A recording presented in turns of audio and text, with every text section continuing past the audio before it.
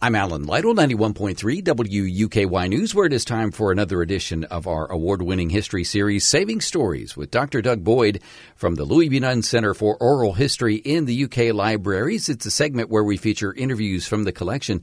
Good day to you, Doug. It's good to be here. Doug, it's Black History Month, and today we are revisiting a pivotal moment in Kentucky's civil rights history. On March 5th, 1964, over 10,000 people rallied at the Kentucky State Capitol in Frankfort, Kentucky. Led by Dr. Martin Luther King Jr., Jackie Robinson, Peter, Paul, and Mary were there. The march was a peaceful demonstration calling for civil rights legislation that would prohibit segregation and discrimination in stores, restaurants, theaters, and businesses.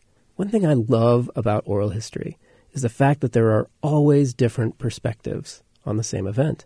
We're going to listen to two different perspectives. First, a 1997 interview with Governor Edward T. Breathitt, who was governor during this time, as well as a 2013 interview with Georgia Davis Powers, who was involved in organizing the march. We had a lot of centers of enlightenment in Kentucky. Louisville School Board back in implementing desegregation, and there were lots of areas and very decent, enlightened people over Kentucky that rallied to this. Frank Stanley Jr., who was editor for the Louisville Defender, which is a weekly newspaper, he had organized a group called Allied Organizations for Civil Rights. There was a public accommodations bill that had been introduced in the House of Representatives, and he was supportive of that.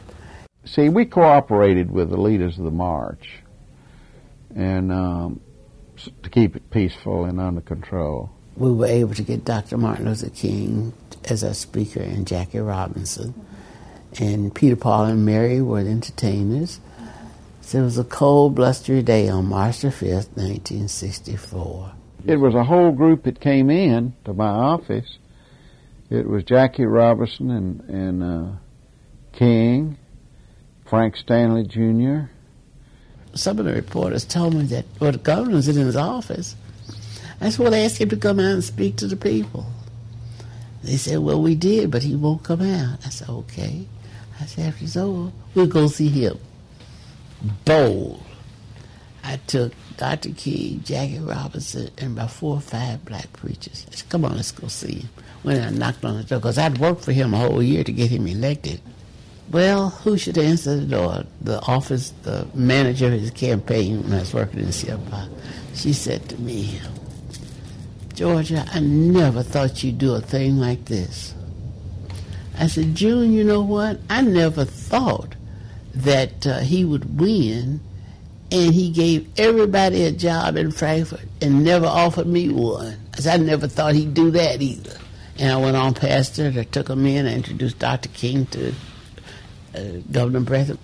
They came through and he says, Governor, you have an opportunity to be the supporter and pass the first civil rights bill south of Mason-Dixon line.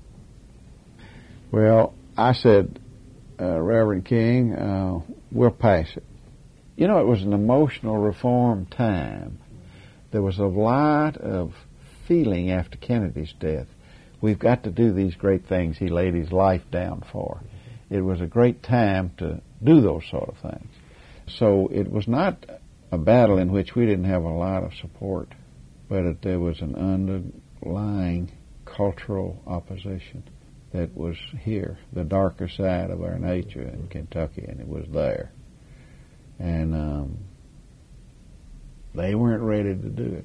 Just a few weeks after the march, during that legislative session, the bill didn't even make it out of committee. But the march helped lead to the eventual passage of the Kentucky Civil Rights Act just 2 years later in 1966, making discrimination in the Commonwealth illegal. Now, I understand you're not done chronicling this particular event. We have partnered with the city of Frankfort, and we have launched the 1964 Civil Rights March on Frankfort Oral History Project. We've conducted 11 interviews that are really quite good, and we're in the process of processing those interviews as we speak. But these two particular interviews are available online. They are available online at KentuckyOralHistory.org. Doug Boyd from the Louis B. Nunn Center for Oral History in the UK Libraries has been our guest again on Saving Stories. Have a good one. Thanks for having me.